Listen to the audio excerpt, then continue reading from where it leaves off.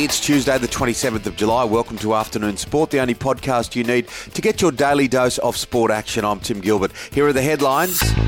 Australia has a new golden girl in the pool after Ariarne Titmus beat Katie Ledecky to take out the 400 metres in Tokyo, but it's her coach who has gone viral. Dean Boxall's frantic celebration of her triumph was something else. Footage that has gone viral on social media shows Boxall screaming in joy, ripping off his mask and flinging his blonde hair around him, much to the shock of a nearby steward. It was quite extraordinary, wonderful to watch. Basketball and the Opal start their Olympic campaign tonight against Belgium. The Matildas have a crunch match against the USA. Giants coach Leon Cameron is hopeful his side may be able to host a game in Canberra before the regular season is out. GWS traditionally takes 3 home games per season to the nation's capital. They have already hosted 2 there this year. Lance Franklin is set to miss Sydney's clash with Essendon this weekend after the match review officer charged him with striking Fremantle's Luke Ryan. Franklin elbowed Ryan's head in an attempt to dispose of the footy during the second quarter of Sydney's round 19 win. New Zealand Warriors captain Roger Tuivasa-Sheck has announced his immediate departure from the club. The 2018 Dally M winner will leave the Warriors' Queensland bubble and make a mad dash across the ditch before New Zealand shuts its border with Australia.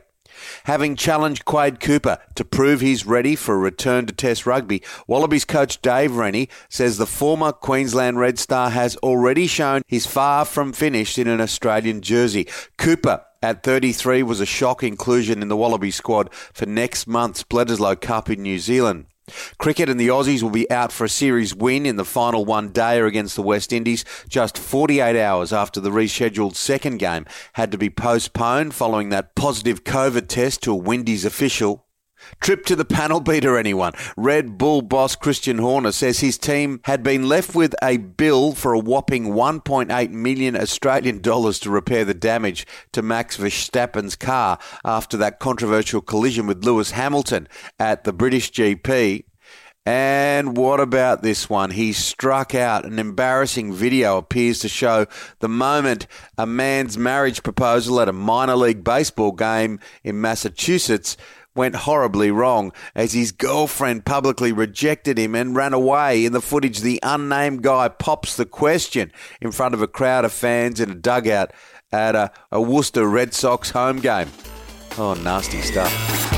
That's it for the afternoon sport headlines. Make sure to join us for our deep dive show released in the afternoon, Monday to Friday, where I'm joined by my co-host and former Australian cricketer, Shane Lee. Today on the show, we have former NBA player and, of course, boomer Shane Heal, radio host, rugby league player Katie Brown, and our editor-at-large, Robbie Gilbert. Follow us on your podcast app now so you don't miss it.